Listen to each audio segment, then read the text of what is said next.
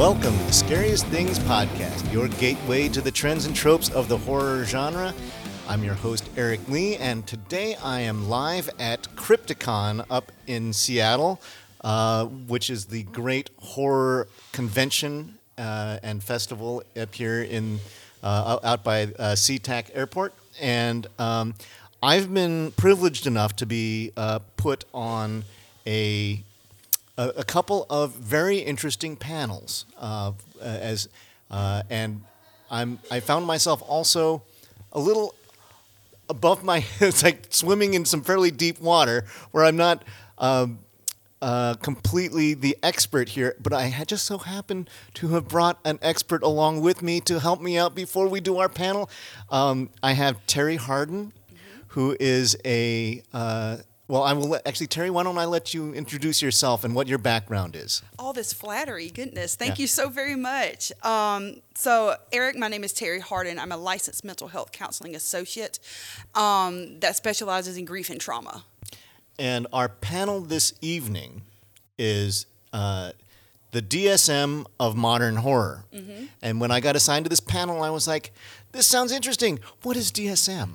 And then once I did my half-hour Google search on it, it was like, oh wow, this is a fairly robust, or it appears to be the diagnostic model for evaluating mental disorders. Yes, correct. And yes. In fact, it is reading the copy of the textbook that Terri brought with her. It's the Diagnostic and Statistical Manual of Mental Disorders, 5th edition. 5th edition.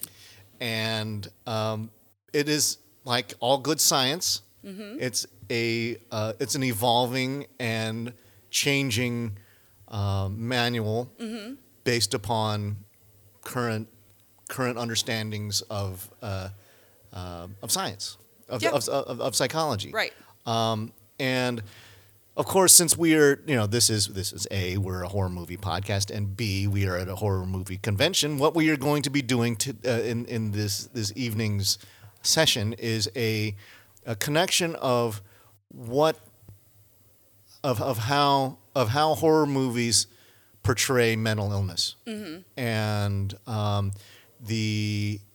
and I think a lot of it is tied to one, the seriousness at which it is approached, and the quality of the director and the production team. Mm-hmm. You do get there is a long tradition in horror movies to have the mentally ill as the scary other. Oh yes. And it is the whether you're the serial killer or whether you're the victim, it has been a problematic I guess characterization of the characters for time immemorial. Yeah. But things are, I think, beginning to I think one of the key things, modern horror. Mm-hmm. Like if we date it back, let's go back 20 years maybe. Right. Let's go back to so the turn of the century. Since then, I think there have been more interesting looks at mental health and how it's depicted in characters, and I think I'll hand it off to Terri here in a second, but I think a lot of it is determined. We had an interesting discussion about this yesterday, where your mental health for the characters, the stronger move is to make it about the character who happens to have a mental illness condition. Mm-hmm. It is not. It may be a defining element, but it is not the overriding thing. It's like that we are not monsters, I think, is one thing that I heard you say. Yeah, that was the original title of the panel. Okay. But I'm not in control of the panel, so they toned it down a little bit. So I am okay with that. So why don't you walk us through because again, I'm suspecting that a good portion of my audience is unfamiliar with the DSM-5 and how you break down sort of is it a gradient of conditions, or is it a separation of categories where you're talking about paranoia and depression, and are there stages within those groupings, or how does this all work? Is there a fundamental baseline that we can work with when we're talking about DSM? Right. So, as a counselor and anybody that falls under that, therapist, counselor, psychiatrist, psychologist, we all have to make sure that we're making diagnosis correctly. And so there's certain criteria that a person has to meet to be able to be like, okay, well, this person has BPD, which is bipolar disorder. And they have to meet most, if not all, of those markers, right? But then it also helps us see, comorbidity and cross-sectional, I know, big words, cross-sectional diagnosis. I'm hanging for the moment. I'm hanging. Oh, okay. I'm going to explain. Okay. But that means it is possible that somebody can have two major disorders instead of, okay, well, they don't meet all of the borderline personality disorders. They also meet major depressive disorders. So instead of just lumping them into one, we're going to say, okay, they have two. So they meet most, if not all of this, and most, if of all of this. So that's like their dual diagnosis. And is there a level in the diagnosis when they're considered to be dangerous to themselves and dangerous to others, or is it sort of a case by case kind of a thing, and it just sort of falls under a general umbrella? That really kind of spills more over into proper evaluations, which all mental health clients, patients, whatever you call them, need to have proper assessments. I have to just put that out there. And that's a step above me. So that would be your psychiatrist, your doctors, your prescribers. And they would do proper assessments. And those assessments would follow a particular in-depth criteria about, okay, well, they are showing, again, let's just stick with borderline personality disorder. They're showing signs of this, but they're also showing strong homicidal ideations or strong suicidal ideations. Okay, well, that will lead to another assessment. So it's really a battery of assessments that they perform, or at least they should be performing. So, and from your position as a therapist, do you do diagnoses on this, or do you do identifications? I do on a base level, but I will also work very closely with those that are doing the assessments. So me and their prescriber, me and their psychiatrist are working together to make sure that we're both seeing the same thing, that we're both along the same line. So there's big, strong communication, which I'm very thankful for. So, given that, with your background and the fact that you love horror movies, I mean that's what brings you here, and that's why you're moderating these panels. Can you explain your love for? And I know that's another thing that you're going to be talking about. You have another panel about why you love horror movies Well, maybe you can better explain what that panel is. But I know that you have an abiding love for horror movies, and that you have. Or what got you to this particular place? Well, okay, so I have always loved horror, but kind of always wondered why, because just a little bit of personal sharing. I have a very traumatic background, and when I actually got into psychology and started learning, I started assessing myself. Like, well, why would somebody with a trauma background love horror so much? And that's kind of what my panel is today, is why do we like horror, especially from a psychological point of view, right? Because anybody could sit here and say, Eric, why do you like horror? And you'd be like, oh, I like this element, and this element. But obviously, the deeper I got into my own research of myself, the more I became interested, why do people with, say, trauma, PTSD, anxiety disorders, depression, why do we like horror when it can be very triggering? Well, yeah, and I think that I know on the Scariest Things we had a similar kind of there was a breakdown, and I forget what and my apologies for not actually having all the categorical ways that why people would arrive at horror as an outlet. Sometimes it is sort of a transference of feelings from from their current condition to another, something that might be empowering, or something that Yeah. shows the defeat that there, or sometimes it's a vent. It is a way to relieve some of the pressures that are upon you by and then some of it's like fantasizing about things that are not allowable. Yeah. And allowing you to sort of find an expression of that. But there seems to be a multitude of reasons, and I'll probably be in attendance to listen to see how the conversation goes. Yay. To see, because everybody's got a different, may have a different reason. Yes. Because like there are, like for me, escapism is definitely part of it. Yep. There are some but I'm almost always rooting for the protagonists. Yes. There are some people out there who root, and I think Freddy Krueger and Jason Voorhees and Michael Myers have devoted legions of fans. We have people who will dress up here at the convention. Oh, yes. And it's like, and they want to be, it's like the same reason why you really get into Halloween. You get to disassociate yourself from your normal everyday life, and you get to imagine the transference of power in some ways. And it's like, I'm going to dress up like Art the Clown. There's a great Art the Clown here, by the way, folks. If I can get a picture of him, I'm going to take a picture of this guy. He looks fantastic, to the point when I stepped in the elevator with him and it made me really uneasy. But the adrenaline rush. Some people are adrenaline junkies and like that sensation of the heat up and cool down. But these are all more like pop psychology kind of things that we've dug up. How much of the DSM manual do you think can you find applications to reactions to horror movies? Or maybe more than that. Maybe your fascination is more about the depictions of how these characters are within there and how they fit the model. Well, my fascination was really obviously me first. Like, again, somebody with a trauma background. Why in the world do I like all this traumatic stuff?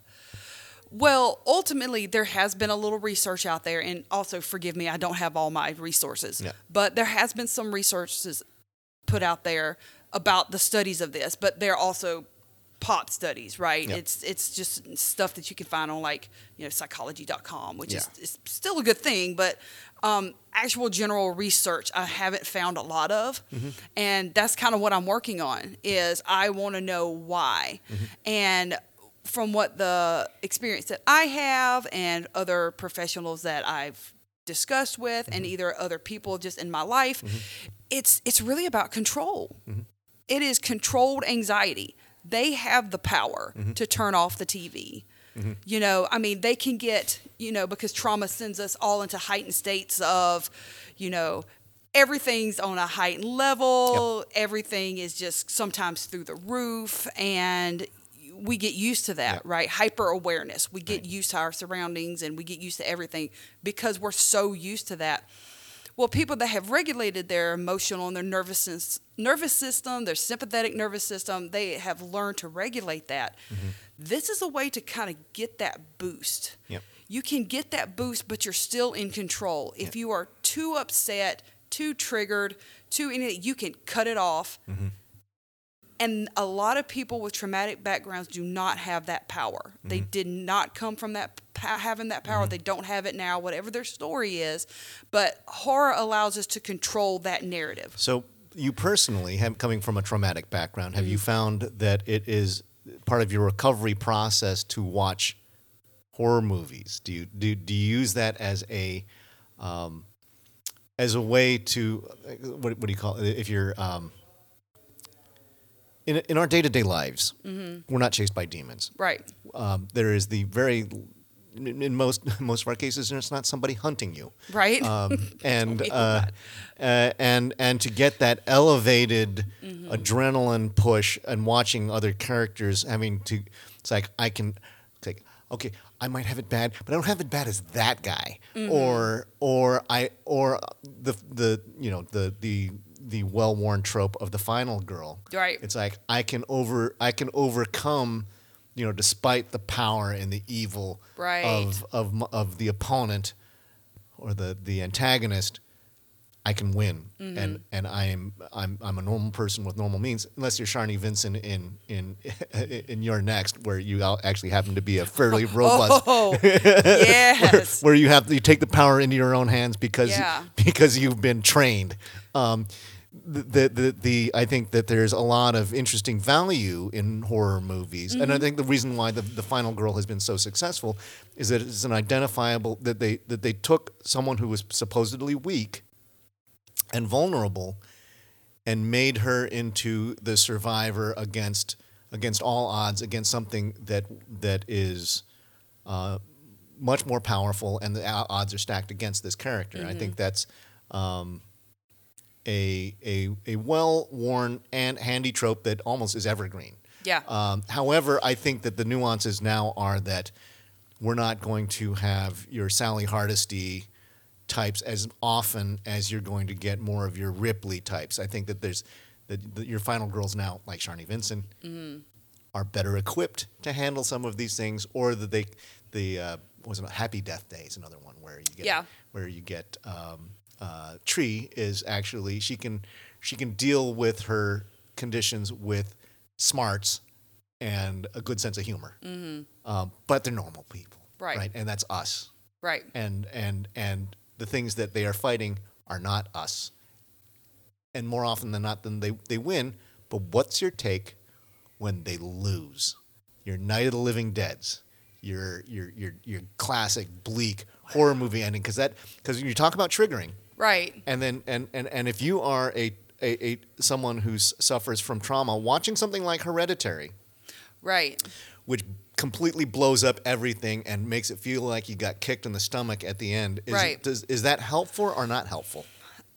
It really depends on the person. That is the best answer I can get, because some people, depending on their mental health journey, if they're on one, right, whether it's a journey from self or getting aid from a professional, wherever their mental health journey is, really depends on their reaction. Because again, some people are going to be all like very sympathetic, or they're going to be very empathetic. They're going to be very moved, touched. They again, triggered being the word. And some people may just be like, oh, well, that sucks. And they're okay. I mean, they realize that this is just a movie, right? Right. They're able to do that. But again, I feel like it really just depends on the person and where they're at. Yeah, because the ugly terrors that have been set upon our society of the moment often get pushed off the live shooter.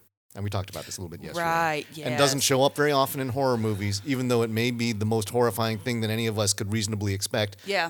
Is showing up at a theater or a shopping mall or a church, and then having someone show up with a automatic rifle. Right. Right. And unfortunately, it seems to be a monthly occurrence in this country. And then it often gets pawned off on as it's not a gun problem, it's a mental health problem.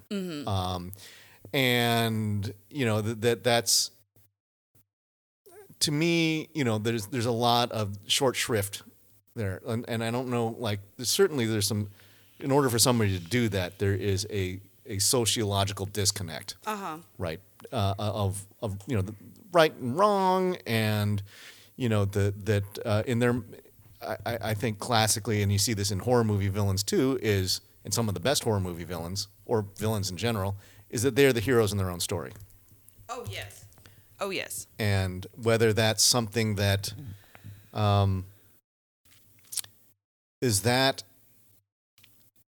kind of a notion, is that like that kind of a sociopath right now? And as they talk about, treatment, you got to deal with these things, but sometimes it's sort of it's in this modern media age of being convinced that what you're doing is not wrong, that what you're doing is actually standing up for your rights or your beliefs, and that you're going to make a statement through violence, right? And the level of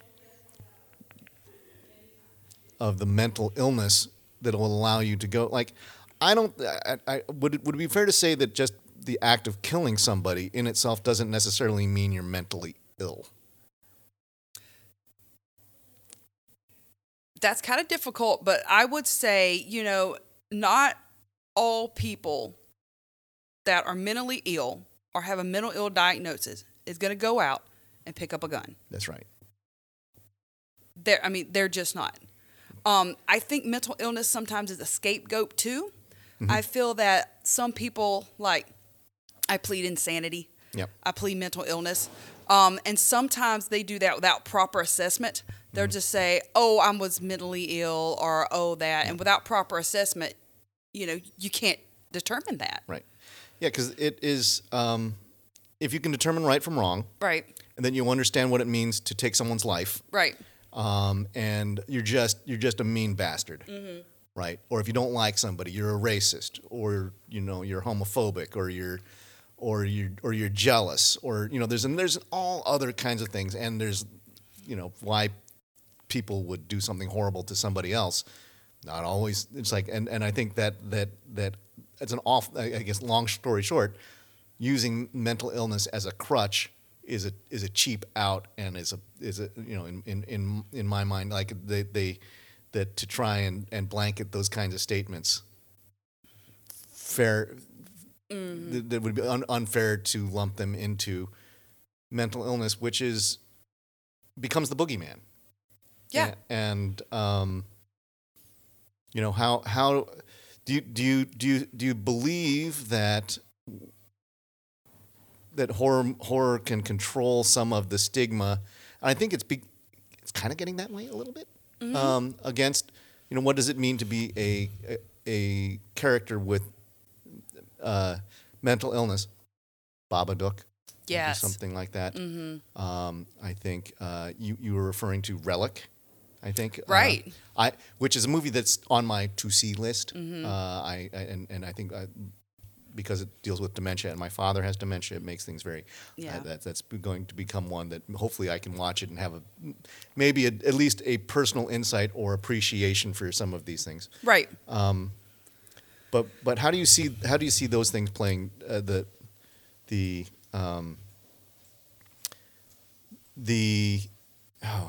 we go about this? The ability to message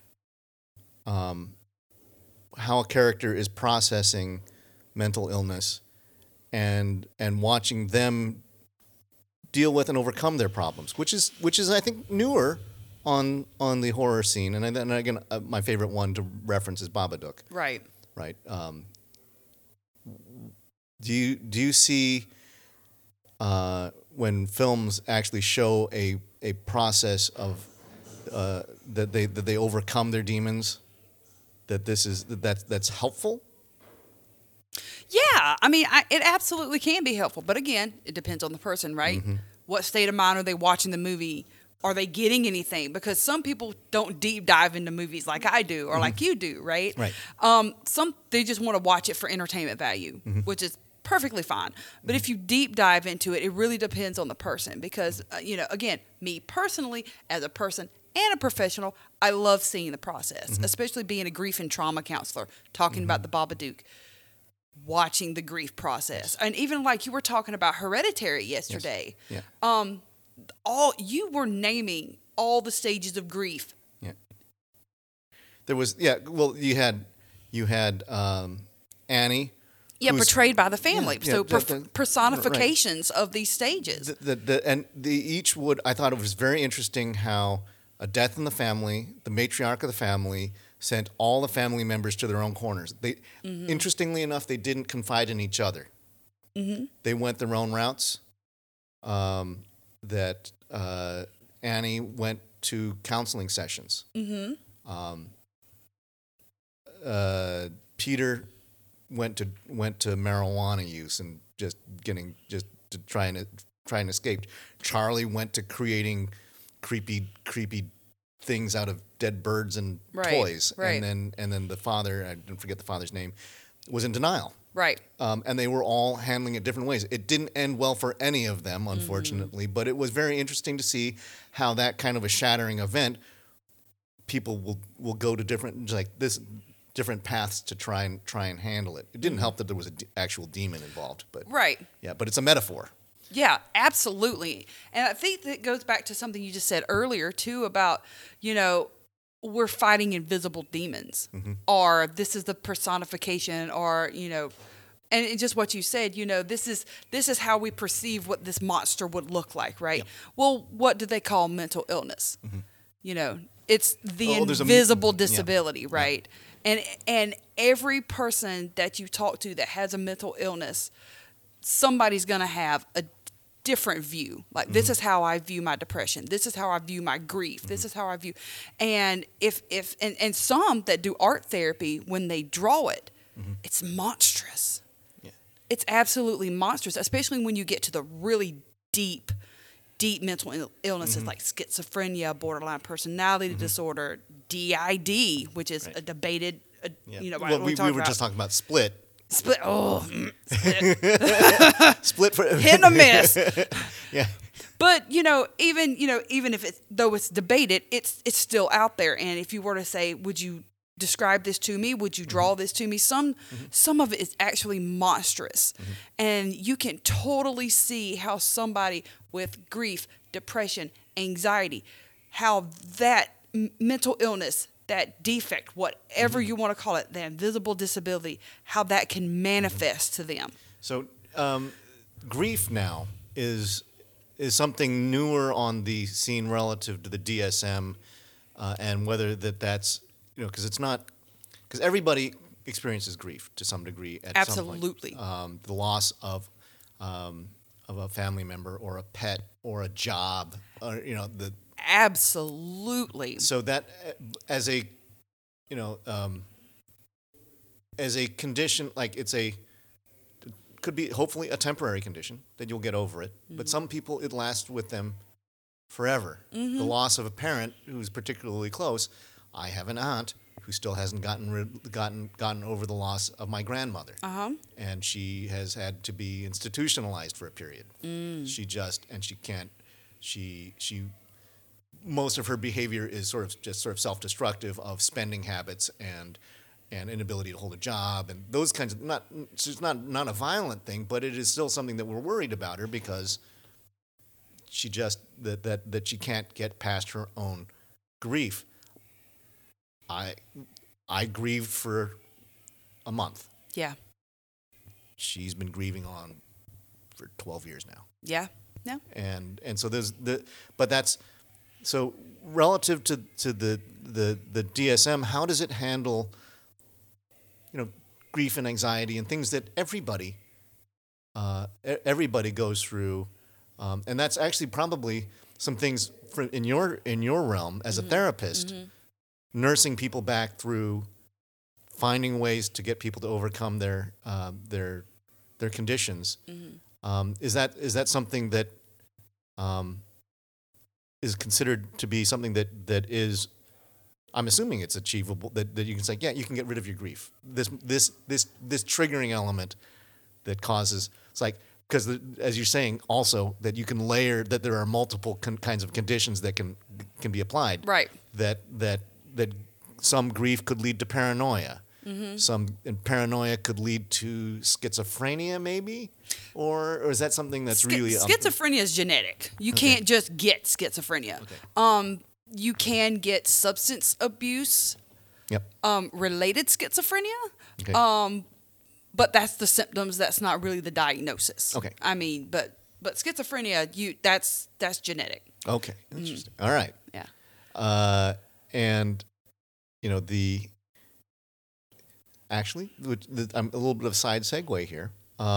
For the common horror trope of the maniac, right?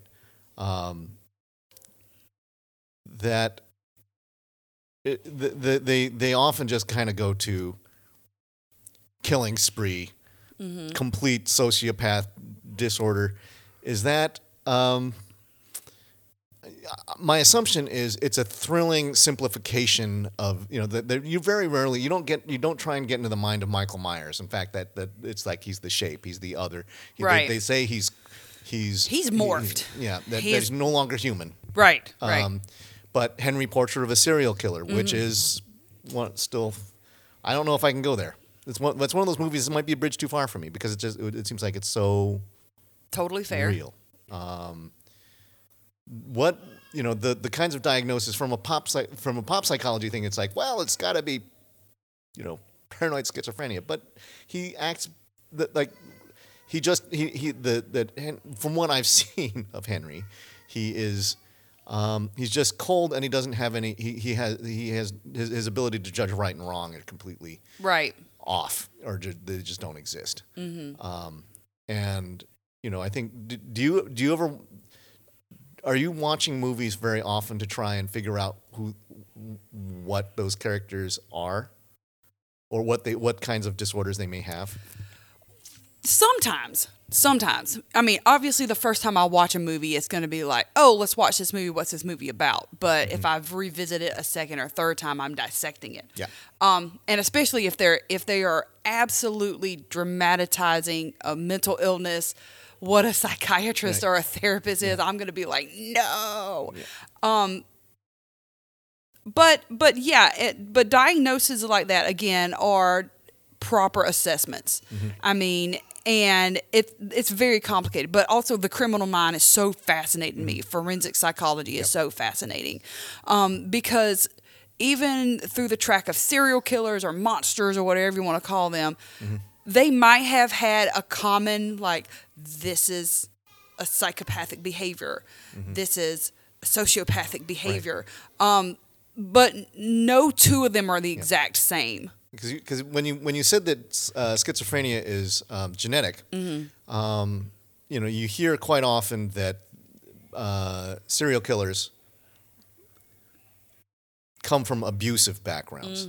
That it's a learned experience, right? It's been beaten into them, literally, and that they're transposing their pain and frustration, and all of a sudden that's their understanding of normal. Right. Is punishment. Right. Through battery, or worse, right? And I think, but so is that. So those kinds of so serial killers. So you can't label schizophrenia is not an easy label to apply. And it's not like it's not a one size fits all. It's like, you're crazy. That's schizophrenia. No. Right. So I think that's one of those again, pop psychology things that as a horror movie fan, you tend to think they're crazy. It's got to be schizophrenia, because it's easy to throw out. It's easy to throw out a diagnosis because they act like this. Oh, they act like this. Oh, they act like this. Well, not everything is as cut and dry as American Psycho. Right. I mean, American Psycho, that's pretty blatant. Yep. I mean, but not everything is cut and dry like that. And it's so easy for us to throw that. But that's why I am such an advocate for proper assessment, right?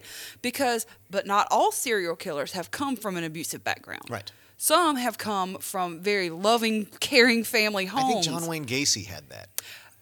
I think. Yeah, maybe. And also Bundy. Didn't Bundy come? He was adopted.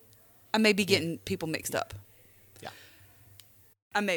Okay. So Bundy was adopted and had a loving family from all the reports that we have, right? So this is what we're going on, what we know.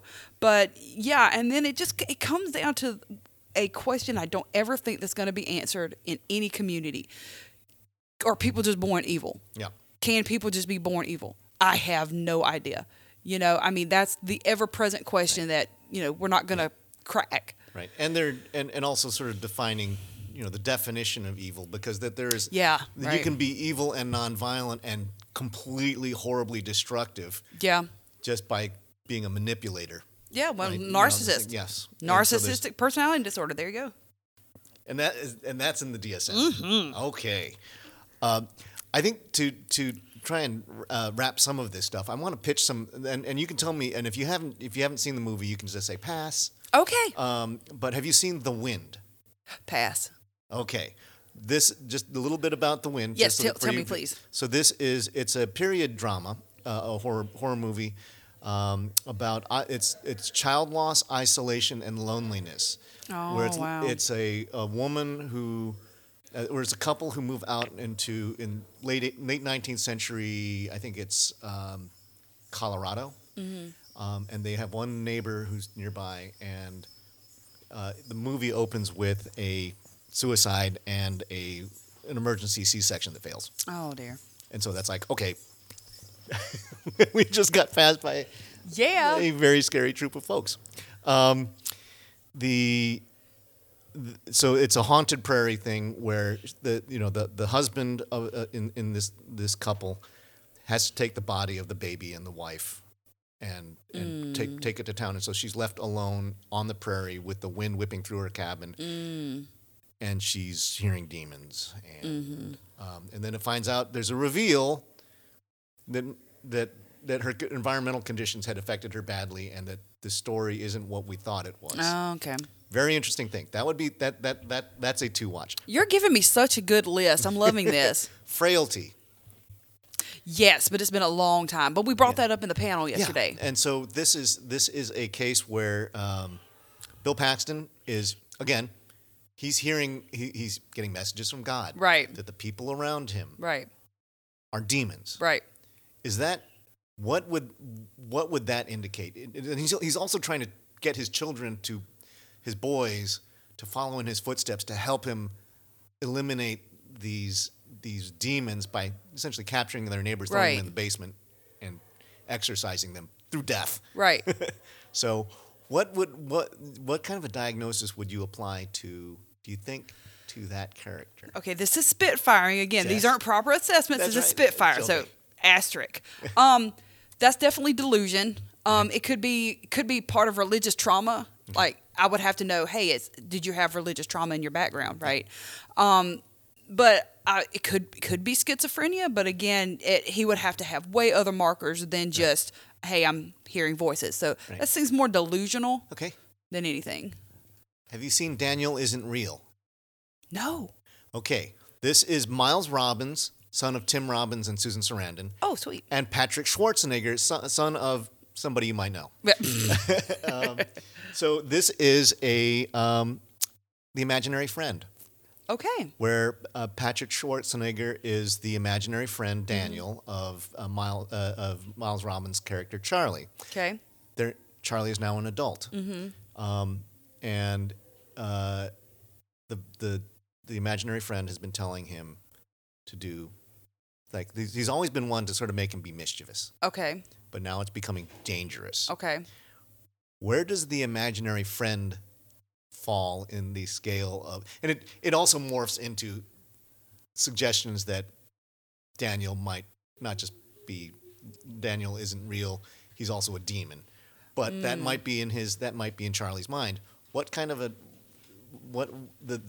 imaginary best friend, where does that fall on the scale? Well, a lot of times, especially, and you said this came from childhood to adulthood. Yes, that he had it. His childhood friend. He managed to get rid of Daniel.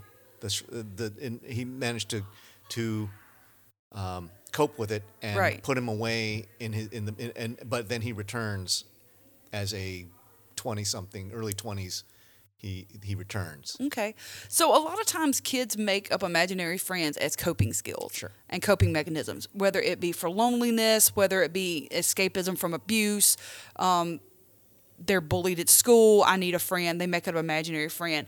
But yeah, this could be a couple of things. Again, it could be just a delusional. It could just be a coping skill gone awry. Mm-hmm. This could just be a manifestation of all of his thoughts, the other side of him. And he's personifying it. Right. Yeah. We talked about Hereditary. Yes. And with the various, so this is straight up grief. Yeah. And PTSD to a certain degree. Right. I mean, if a traumatic, stressing event is a death in the family. It absolutely could be. So with these.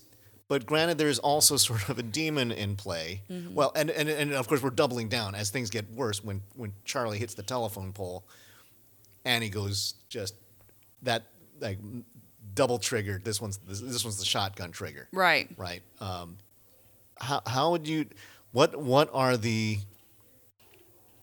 conditions that would stack? Like, you start out with grief, and then. But that next level up from, is there something more than grief that is in play once all of a sudden you've taken a second shot to the mind what would that might likely be? Like a super grief? No, Yeah. that's not a thing. Just wanted to clarify. Oh, damn. Just wanted to clarify. Well, grief can't always be exacerbated, right? But grief can, as you said before, it can lead to severe depression, anxiety, Yep. paranoia. It can lead, it can be a gateway emotion if you want to call it that. But does grief lead to psychosis? I don't know. There's a possibility. I'm sure. And this is one of those kind of cases where I don't think it necessarily does. Because Right. I think the demonic possession really takes over at a certain point, and then Right. then all bets are off. But up to that point, because there were some things where like the desperation mania that Annie has of like, I'm going to try this summoning routine to Right. bring Charlie back. Right. That is. It's certainly manic, and it might be it's a reaction to depression, and it's Right. like this is my out. I think I found my solution, and it was just like grasping at straws. Right. Exactly. So, I think I mentioned this to you, and I don't know that you said you hadn't seen The Lodge. I couldn't remember, and you started to tell me, and then we got interrupted, so I couldn't remember. Okay, so this I want to say yes, I did. this is Riley Keough, Elvis's granddaughter, Right. is the lead, and she is the survivor of a cult abduction. And, Oh, that's right. and she was the patient of Richard Armitage, his character Richard. He falls in love with her, ditches his wife Alicia Silverstone, who kills herself. Mm-hmm. His two children, and his new bride to be go to a lodge in the woods. He lets them be for a while and says, "Get to know each other." Heads away. Awful thing to do. With Right. Kids who are grieving the loss of their mother. Right. They don't trust Grace, Right. Riley Keough's character, because they found out that she belonged to a cult, so they think that automatically she's evil. Right. Grace is trying to do her best, but she's struggling. Right.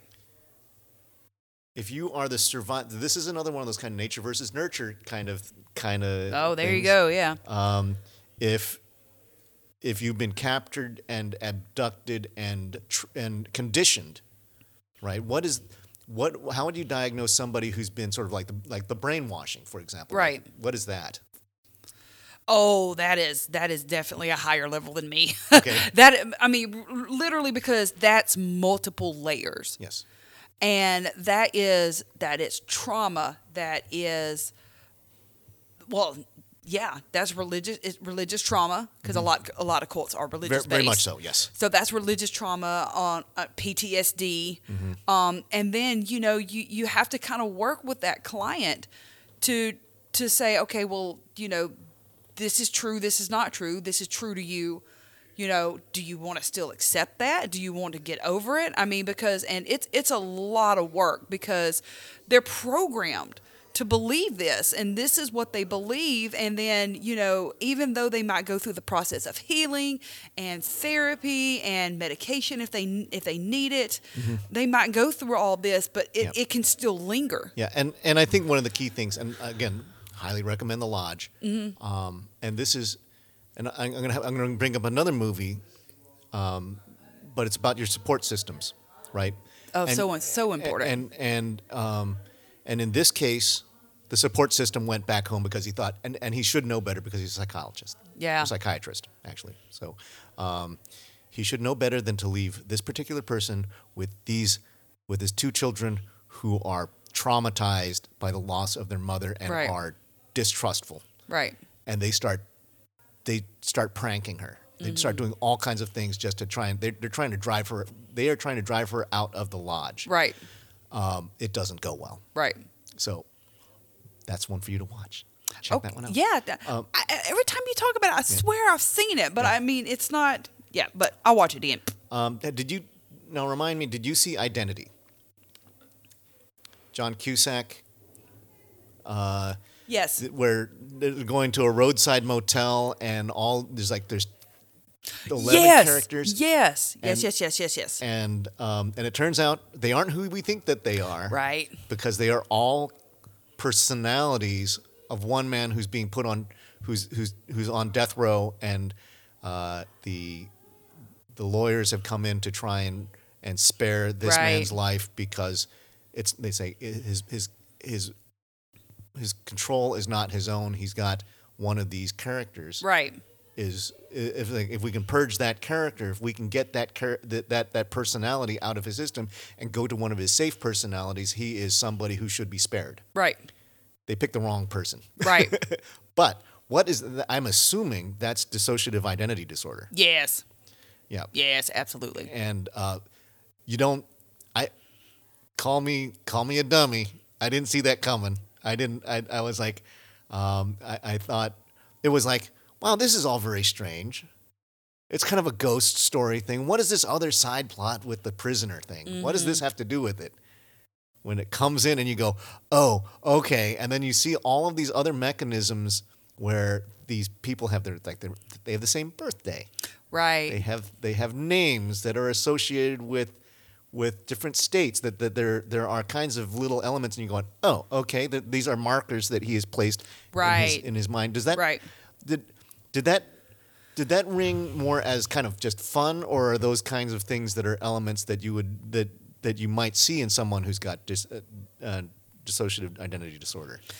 Well, DID is still a very much debated, even in the therapeutic community, as is it a real diagnosis? Is it not? It's still debated, but I, for one, believe it because I've seen it. Mm-hmm. So I'm all like, yeah. So it could very well be traits.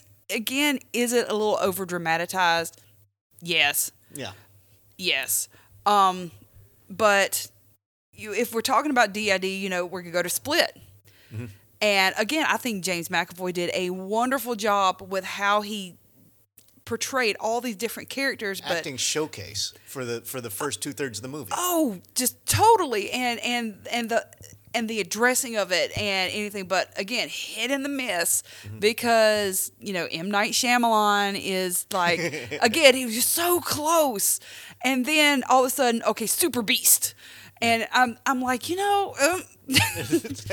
can't just have the Super Beast. I mean, now he was scary enough as it was just to have his aggressive, mean persona was bad enough. Yeah. Yeah, it wasn't necessary. He just again, hit it a miss. Too much frosting on the cake, Emma. Calm down. That's right. I think you overloaded. Okay, another movie that I mentioned to you, and we'll wrap up here shortly. Okay. This is on your to do list. Okay. This is Repulsion. That's right. Roman Polanski's 1964 film. It's his first English language film. This is Catherine Deneuve, mm-hmm. playing Carol, who is, she's a woman who has fear. She has what appears to be an irrational fear of being raped. Mm-hmm. It has not been established that she has suffered from any incident. Mm-hmm. But she is distrustful of all men. Mm-hmm. I think that there may be some suggestions she might have been abused by an adult when she was a child. Okay. There are hints of that. Mm-hmm. But this is another classic case of where she has a support system of her coworkers and her sister who she lived with. And as she starts beginning to get more reclusive, they pull, rather than trying to work with her, they run away from her. Mm-hmm. Or they say, maybe you should just go home for a while. The workers say, why don't you rest it off? You're tired. Yeah. And her sister goes, I can't handle this shit. Yeah. I'm going to France with my boyfriend. Mm. And the boyfriend says, she's a weirdo. I can't handle it. And so she's left alone to her own devices. Mm-hmm. And then arms come out of the wall and start trying to grope her. Yeah. And then but she's beautiful. Mm-hmm. So she attracts men who want to date her. Mm-hmm. And she's trying to get away, and she reacts really badly to that, violently badly to it. What kind of a condition might that, like, this is, of course, the shotgun, like, quick, you got to. Oh, yeah, totally. It's rapid fire. Yeah. Well, obviously, if this is abuse, if there is established abuse in the past, I could totally understand the the caution, the paranoia, maybe some social anxiety. Yeah, very anxiety. This is like top like anxiety horror. Yeah, Above yeah. all else, that's where it starts. That's totally evident. Yeah, it's kind of crap that all her support system left, but there's a such thing as caregiver burnout. Yep. So I mean, again, for people, there's only so much that we will either allow ourselves to give or can give, and I mean, it's understandable, but again, it's sad. It's caregiver burnout. So that is still my favorite when it comes to psychological horror. Okay. And I think it is a really quiet, powerful performance by Catherine Deneuve. I've said this a number of times on my podcast, so everybody knows that I'm a fan of this.